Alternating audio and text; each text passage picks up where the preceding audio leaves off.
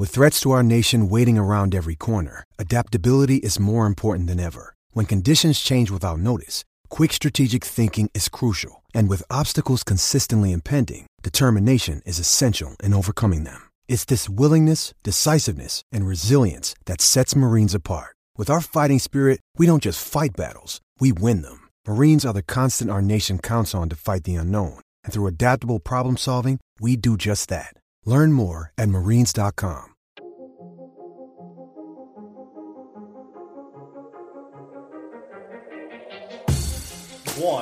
I mean, I golf with you probably twice a month. Yeah, I would say that's pretty accurate. Yeah. And so, I mean, let's just say we probably get in anywhere from 12 to 14 rounds a year. Mm-hmm. And of those 14 rounds, I always peek in your bag and, what new toys do you have today? I mean, I did the exact same thing like today. Like, what new sticks you got? And obviously you've now come to a set of clubs that you feel comfortable with. But it always amazes me. And I even tell people, about you, because I'll be like, how did I, start hitting this driver? It's like, it's funny. There's a backstory, and then a friend of mine, has his own podcast, and. Mm-hmm. So now you're a part of it. Jealousy is unhealthy. It's all right. To a point. Listeners, we're talking right now. We're just going to get into it, I think. The voice you're hearing, well, you know me. This is Adam from golfunfiltered.com. You know you can reach me on Twitter at golfunfiltered, and you can send me an email at golfunfiltered@gmail.com. The other voice you're hearing is my buddy Matt. And so... that is I. Yeah. And we were just we were talking about what we wanted to talk about today, and... we didn't have any plans. We were joking because, normally when we have, as you guys know, listening to this, we've got people who talk about equipment a lot, which we're going to do. We have people that want to come on, companies that want to sell their stuff, basically. And there's always this agenda that I want to get to, but I literally have no idea what we're going to get to today. But I think we have at least some semblance of some topics. It just goes to show you how important I am. That's right. I didn't even take the time to put an agenda together. But before we get any further, we're drinking, and I don't know why I'm drinking again after yesterday. Peer pressure. But no, it's all right. And we're because it's a cool can. It is a cool. What are we drinking right now? Dead Guy Ale Rogue. So it's completely black. It's got white lettering on it, and this is pretty damn good. It's an IPA, 6.8. So hopefully this will. I'm still hungover. It is 9:00 at night, and you guys saw on Twitter today, and we're recording this on a Saturday evening. We played golf this morning. We did. Or afternoon. We did. Kind of my morning. And it was definitely the worst hangover I've had in years. And it was me, you, and another friend of ours, another Adam. And went to Orchard Valley. We did. In Aurora. Yeah.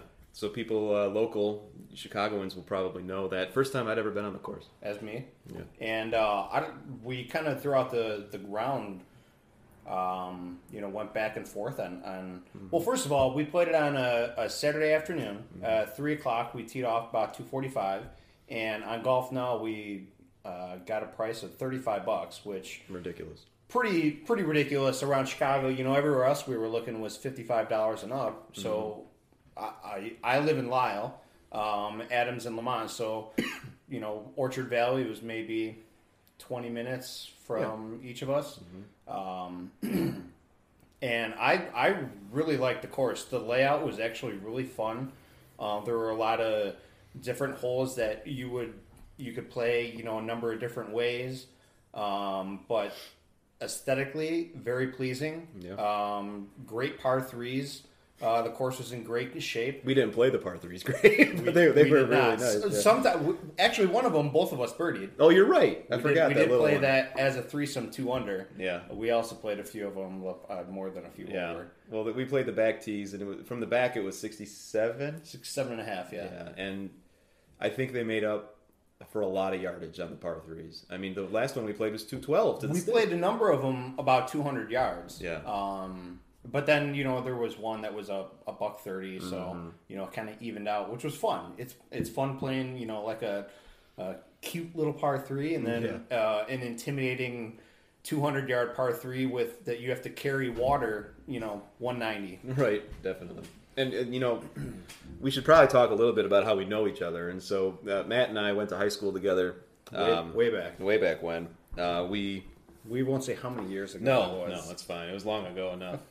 We went to college together then. We roomed with each other for the first 2 years. We did. And then, probably over, definitely over 20 years we've known each other, right?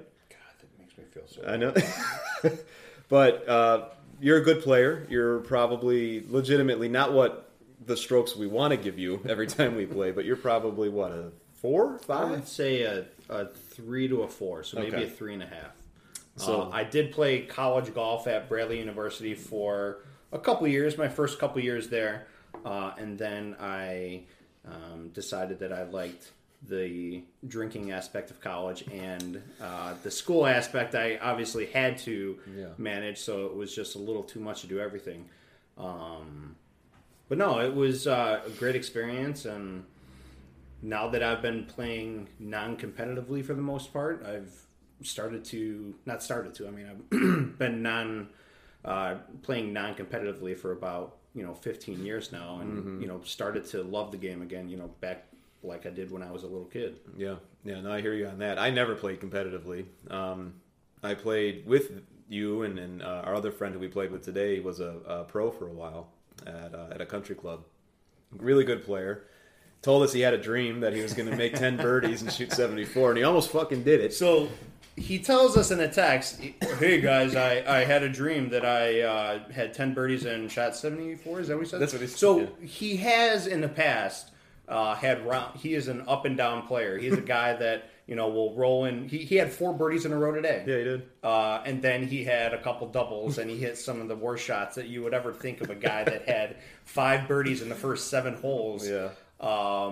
We had legit 59 watch going. Not 59, but 10 birdies was definitely on. He rolled his 5th birdie putt in, and I said, "Swear to God, if you roll this in, I'm walking to the parking lot because I'm done." And he did. Yeah. But then he proceeded to have a little less than stellar back nine. Yeah. But regardless, it's all good fun. I love, when we can all get out together, me, you, and the other Adam, and just kind of shoot the breeze, have a few drinks. Apparently drink an entire bottle of Bloody Mary mix like you did. That's allegedly. Allegedly that happened. So we, to transition to what we do at Golf Unfiltered and why you're involved now. Listeners, you guys know that we do a lot of stuff here, and when I say we, I pretty much mean me. My wife helps out every so often with, photography or whatever else, but it got to a point with, as you guys know, I've got a day job. Matt has a day job. This is not what I do full time, and so it got just to be not enough time. A little overwhelming, I guess, to do it the right way. This is the first podcast that we're recording in a couple weeks. Normally I try to get it out every Monday, but it's just hard. And that's not a complaint. It's just that's the way life goes sometimes. And so I reached out to Matt, and he offered, he's like, "Hey, yeah, I'll help out." So that's why you hear him now on the podcast. And so a couple things that Matt's going to help out with. He's going to be doing stuff like this whenever we have time to sit down. It's actually better to have a face-to-face conversation as opposed to always over Skype, which you guys know is what I normally do. He's going to test equipment for us too. Definitely gives it a different viewpoint than 2 people is always better than 1. Of course. You get a different viewpoint than me. And he's going to contribute a little bit to the website as well. We haven't really decided or figured out what he's going to write about, but it'll be something. I got a few ideas up my sleeve. There you go. See, he's already done his own due diligence. So at GU, we do a lot of equipment talk. That sounds like, a university. A university, that you've accumulated and yeah, here at Golf University. Right. And we do a lot of equipment talk. That's what people like to hear about. And you've got few things in your bag right now that are relatively new. I know today you're using a new putter. I did. So just last, I think 2 weeks ago, got the Odyssey Old Works Tank number 7, and I love it. You were making You drained, I don't know, a few 10-footers I saw today. I would say probably at least 6. Yeah, it was ridiculous. The ball was rolling really well. It's the second round that I played with it. I've always played the Odyssey 2 ball, and always liked the aesthetics of it, lining it up, but I feel that I'm much easier and it fits my eye a lot better to align the putter to the line that I want to hit it on. Yeah. And I don't know if it's the 2 lines on the putter, the different color scheme that it is. But the reason that I switched to the tank putter was I've always had a smoother, longer stroke, and I wanted a heavier golf putter head to be able to not have to swing as hard for all my putts. Yeah. Just get the putter on a good momentum swing and on a good line, and I'm really happy with it. Yeah, I'm really happy with it. It sure seems like you are, and I'm testing out, as you know, an Odyssey Exo Rossi, I think is what it is right now, and I like it. I like the way that it frames the ball, as you just mentioned. That came out. I believe the official release date was actually yesterday. I forget what today's date is, but it's actually quite nice. In your bag before the release date? It was. Yeah, I'm trying it out just for a little bit. I'm not going too far away from my the Huntington Beach putter that I love from Cleveland. That's just a great putter, but it's nice to kind of mix things up every so often, and I'll probably end up going back to the Cleveland, to be honest. Sure. But in addition to the new putter, you've also in your bag you've got Mizuno. I do. You got the irons, the MP5s. MP5s, that's right. And what are your thoughts on? They're basically blades. They are. Do you feel that, because even guys on tour, they play a lot of cavity backs. They play, do. So where do you think irons are going right now? That's a great question. Yeah. So a little bit of background of the irons that I had played. The irons that I had in my bag before this were the Ben Hogan 1999 Apex blades, which were the best feeling irons that I have ever hit. Yeah. I just feel that, when you hit it on that sweet spot, and it's unlike any club that you've ever hit. So I've always liked the feel of a blade. Yeah, it's maybe not necessarily as forgiving, but the way I think of a blade, I'm not a club manufacturer, right? But putting most of the weight behind the ball as opposed to the perimeter weighting, that's how I feel that an iron should be made. A great analogy is when you hit a hammer. Yeah. You hit it, you line it up, and you hit the nail. Yeah. If you turn it and you hit it a little on its side where the weight's not behind it, you're not going to hit that nail very, very sturdy. And when you didn't hit it well.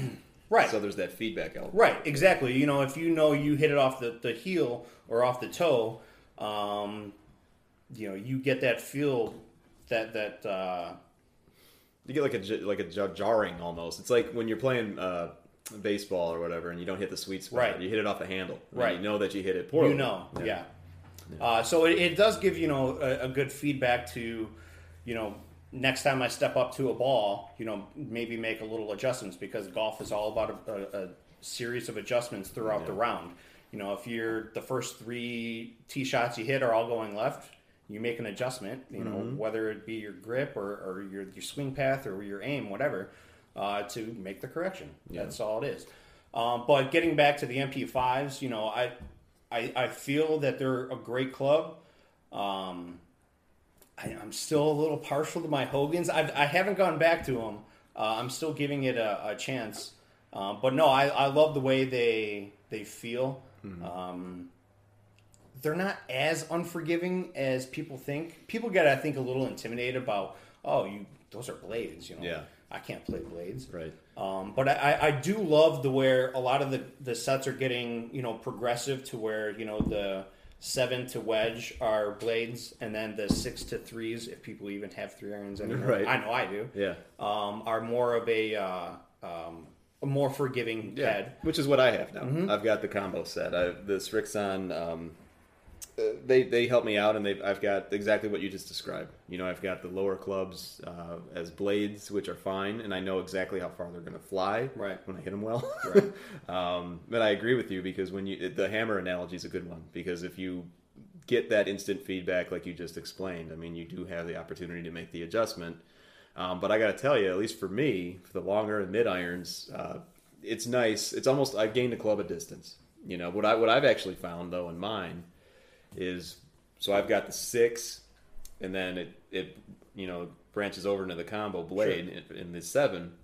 There's a big gap there in distance. So if I've got like 170 yards, which I had a couple times today, no idea what I'm going to hit. Right. And I just pick one. But anyway. So real quick, bouncing on that, like one of the things that kind of it irks me a little is the newer sets of clubs. A 4-iron now is what a 3-iron was. Oh, lofts, you mean? 20 years ago at the lofts. Yeah. So yeah, of course, if you strengthen the loft, these are, I'm hitting these further. It's That's like, fair. yeah, of course you are. It's everything is pushed up a half a club. Yeah. That's why the one thing I wish would have gained more traction was the Hogan Fort Worth irons, the progressive, to where you can pick what lofts you want for your iron set, because the way I've always looked at it was I would rather have 10 yards between every iron from 100 yards to 170, and then maybe from 170 go every 15 yards, because you're going to have more of the shots from 170 yards in. Right. And a lot of amateurs nowadays don't have the practice and maybe even the skill to, okay, I have a 120-yard shot. I hit my 54, 130. Right. I have to, choke down a little and make like 3 adjustments to hit the ball 120 yards. Right. It's like, no, all you have is, that's my club, or if you're in between clubs, it's only 5 yards, so you can just make small adjustments as opposed to this and that. It's you hit the nail on the head again. Not to go back to the hammer analogy, but people want to just go to the course. They may have hit the driving range sometimes earlier in the week. Right. They might hit balls before the round. Right. We didn't hit balls today, by the way. And then they just want to go out and play, and they expect to shoot their best score ever. Yeah. For them, and it's just, it doesn't work that way. And they said, why is golf so hard? I never practiced. Right. And I know we're talking about obvious things here, but sometimes it helps to take that step back and look at it from a higher perspective, because I agree with you that blades today are more forgiving than people give them credit for. I was playing blade. I can play them too. Right. But I'm losing out on a distance benefit that I'm getting from what I'm playing now, which is going to help me in the long term. Sure. But in the same token, I try to at least do something once a week, whether it be playing, whether it just go to the range, even if I'm just rolling putts on lunch. Right. You got to do something in the hope of getting better. But then there's, of course, the folks that just want to go out there and be outside, and they just want to play. They don't care necessarily. They want to go. They want to drink a thing of Bloody Mary mix. And that's what they want to do. They want to get out of the house for 5 hours. They want to escape family for 6 hours. And I feel like we had a few of those guys in front of us today. We did. Which, whatever. But in addition to the irons that you've got, you also, you hit the heck out of these Apex hybrids that you have. I do. They're ridiculous. I mean, why even carry a driver? So what I did was, I made the mistake of going to Golfsmith when it was still in business, and I'm just browsing, and then the guy's like, "Hey, hit this club." I'm like, "All right." I hit it, and I was like, "Oh shit, I have to buy this club." Sorry, shoot. That's all right. I dropped an F-bomb earlier. I didn't even think about it. And I was like, "Man, now I have to buy this club." And then I bought the 2 hybrid, and then I'm like, man, now I have to buy the 4 hybrid because I hit the 2 hybrid so good.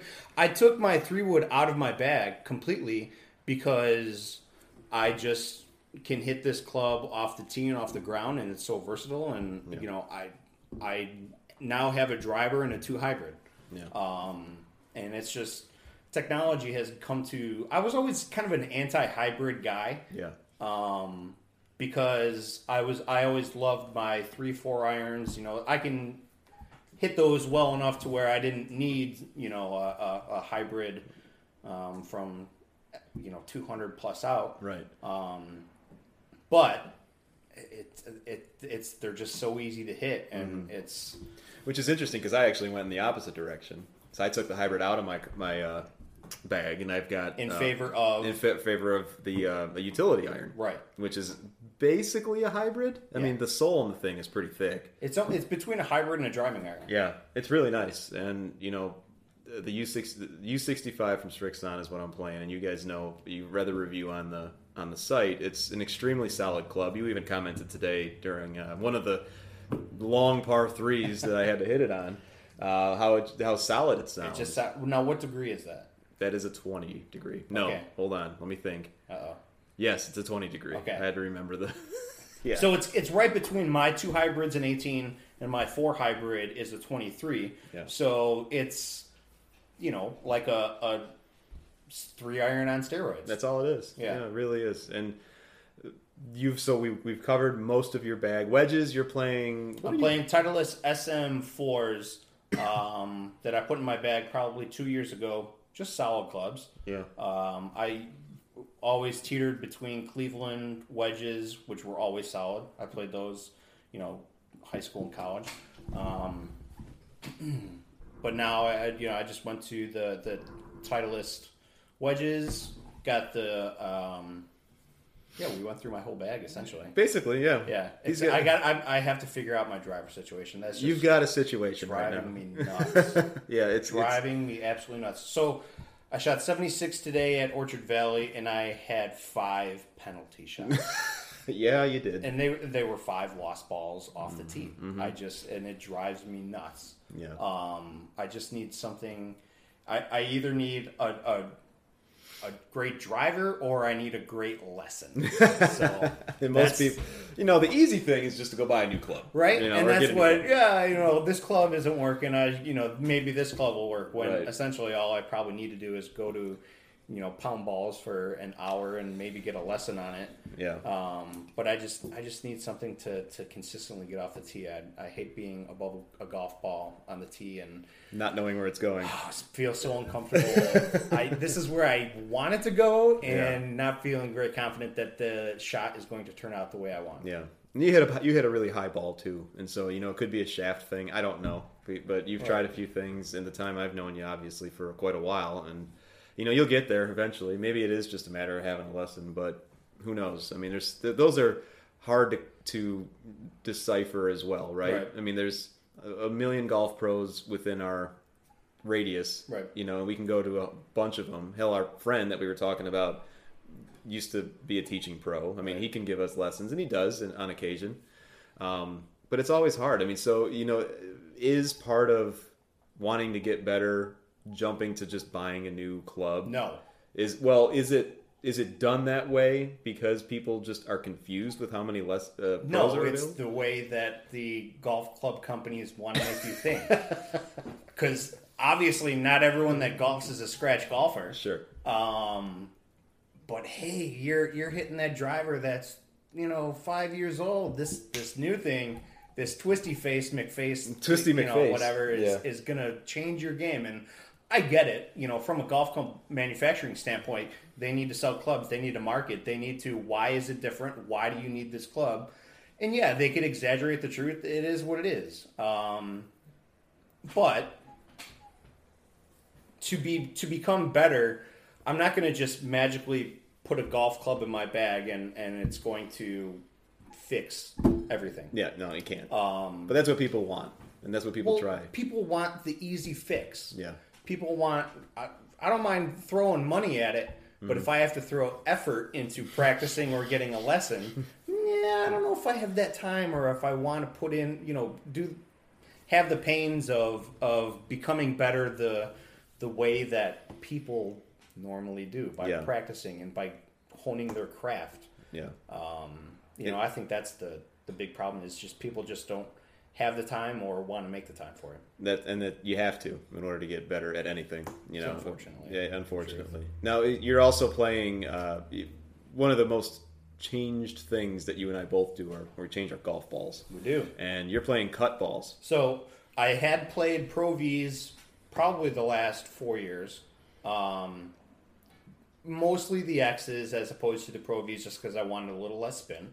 But, a couple years ago, I did that Titleist, promotion where buy 3 dozen, get the 4th free, which is not a bad deal. Sure. But you're still paying $50 a dozen for the golf balls. Yeah. And, if I'm paying for a golf ball, am I really seeing a difference in a $50 ball compared to a different ball? And now what I love is the last, I would say 3 to 5 years, they've come out with these, straight from the manufacturer Right. to the Direct to consumer. Yeah. Straight to consumer golf balls, the Snells, the Vices, the cut golf balls, which, are probably, they may not be the best of the best, but the difference between them and the best is not worth paying the surcharge of an extra $30, $25 a dozen. Yeah. If you can play a great golf ball for $20 as opposed to the best golf ball for $50, Yeah. and the difference is mostly negligible, especially for amateurs. Yeah, right. I mean, my mind has been kind of opened, or my eyes have been open to, going that route. Yeah.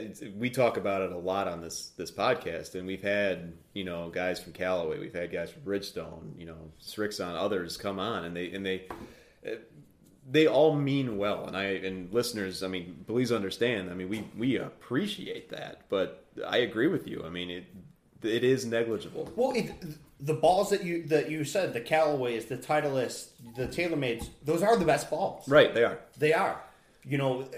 They are the most consistent. They don't scuff as much, so they're longer lasting. Those are the best golf balls. But the secondary market, the golf balls, are not as bad as they were in, I would say, 10 years ago. Right. Like the next level down Titleists, or maybe the Bridgestones or Srixons, those balls just weren't as good. But I think the lower companies, the under $30 per dozen companies, have really made headway. Yeah. And I think golf is going in the direction of becoming more affordable because golf clubs aren't going down anytime soon. Yep. Golf, greens fees aren't going down anytime soon. So, if you could play a efficient golf ball at an affordable price, I think it's a no-brainer. Yeah, I mean, it really is. My favorite ball is the Q-Star Tour, and I just looked it up here, and I forgot how much they cost per dozen. They're under $30, like $29.99 a dozen. I mean, is that the Srixons? Yeah, the Q-Star Tour. I love them.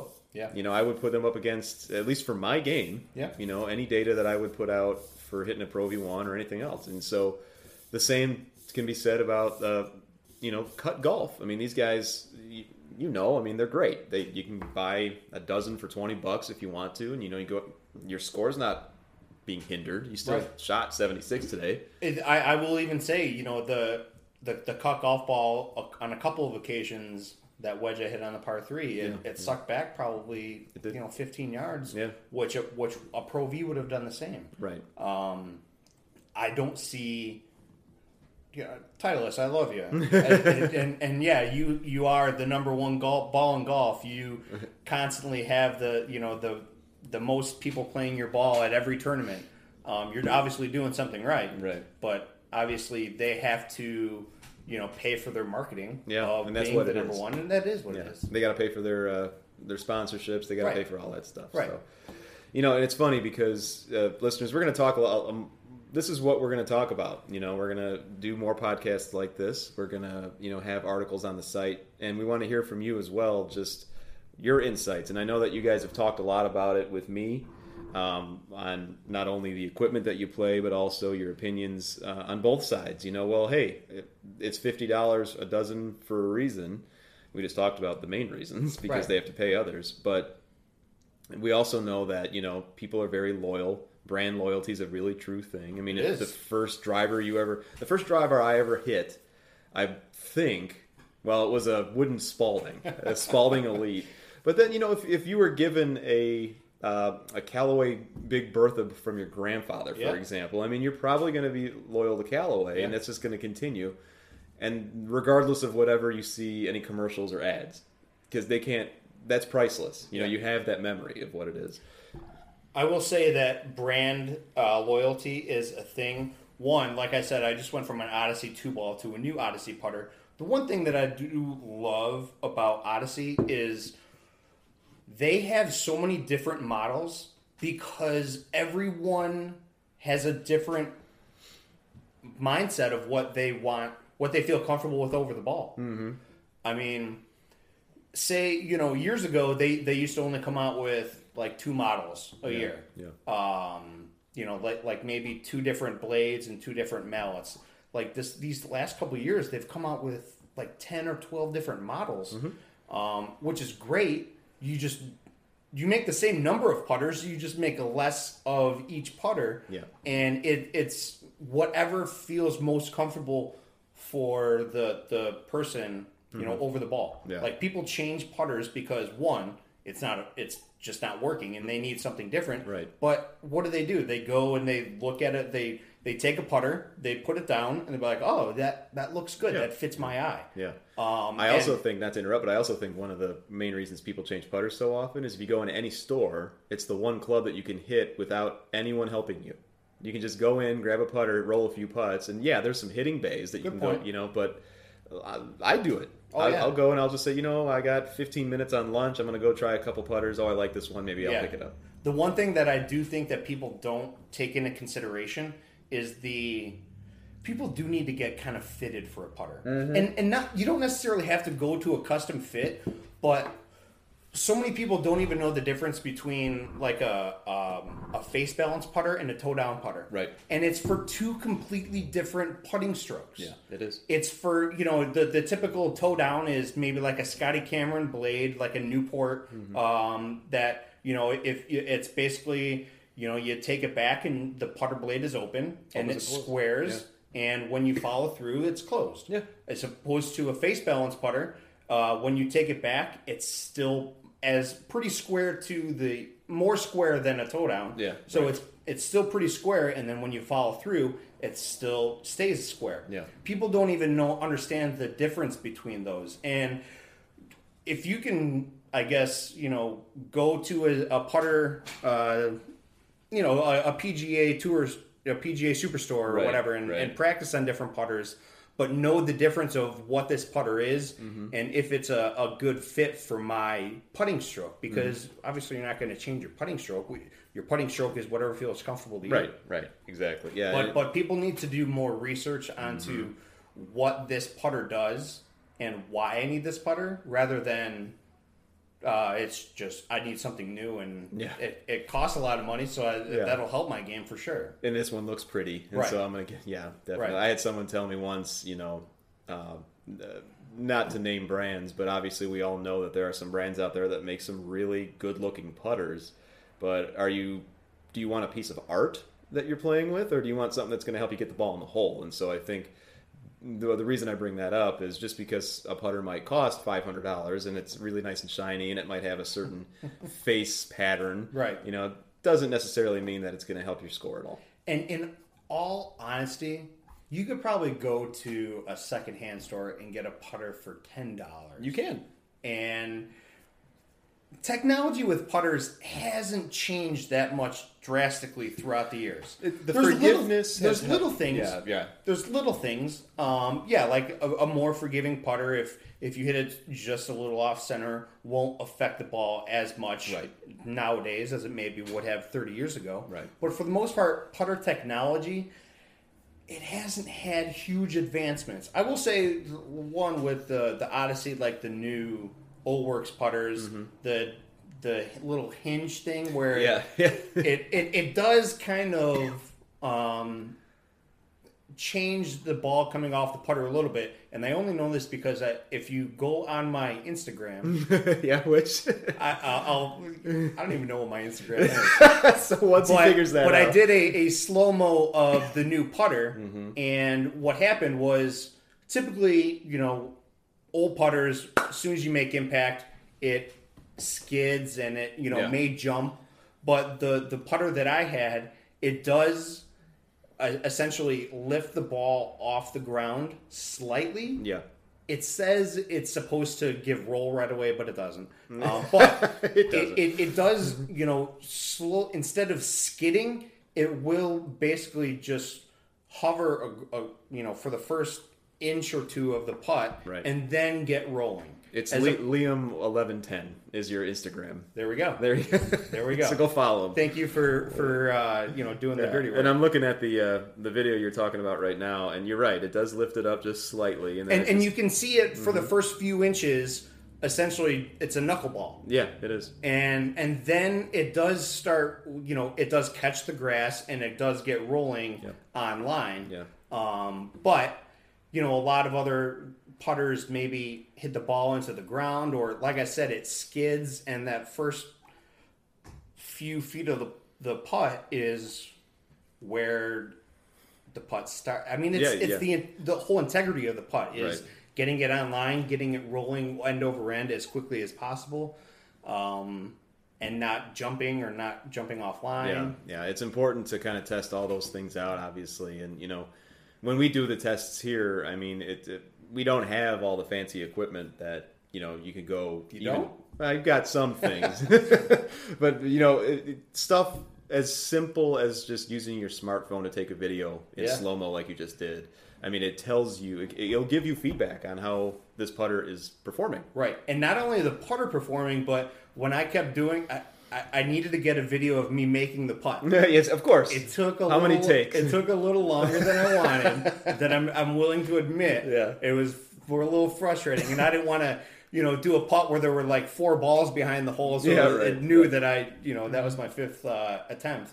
But even taking a video of that, I noticed that I was a little off center in some of those hits, and people don't practice efficiently anymore. Well, people don't have the time and whatnot. Right. But even doing something as small as that, I didn't know my putting stroke sometimes went off center that much. Yeah. And it was kind of an eye opener, and it was like, all right, maybe that's something I have to work on. Maybe I have to put 2 tees down to make sure I go through the putter, on the same path that. A common drill that we see on TV a lot. People doing the thing. So it's funny you say that because.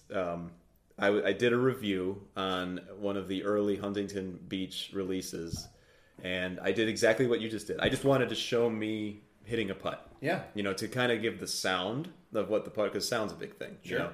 Sound and feel. Sound and feel. I put it on Twitter, and you couldn't believe, you wouldn't believe how many people said, you hit that off the toe. It's like I was getting lessons just completely out of the blue. And it's like, all right, well, yeah, thanks. I didn't hit it great, but leave it to Twitter universe to critique any little thing, anything at all. Yeah. You always hit it off the toe. Yeah, probably. But anyway, all right. Well, we're just running a little bit out of time, but we'll do more of these. Sure. Thanks for coming over to do this. I'm looking forward to you helping out. It'll be fun. We'll play more golf. We'll test some more stuff. You're going to hear more than just my opinion on a lot of things, which I think is going to be valuable. But then again, Twitter will be the judge of that. Just right. So go easy on me, Twitter. You can follow Matt on Instagram, Liam1110. It's Liam. It is, and then on Twitter, Matthew Liam. Just Matthew Liam. Yeah, at Matthew Liam. So go give him. We got to get your follower base up. You're at a healthy 24 right now, and we're gonna get you up there though. But thanks, man. I appreciate it. All righty.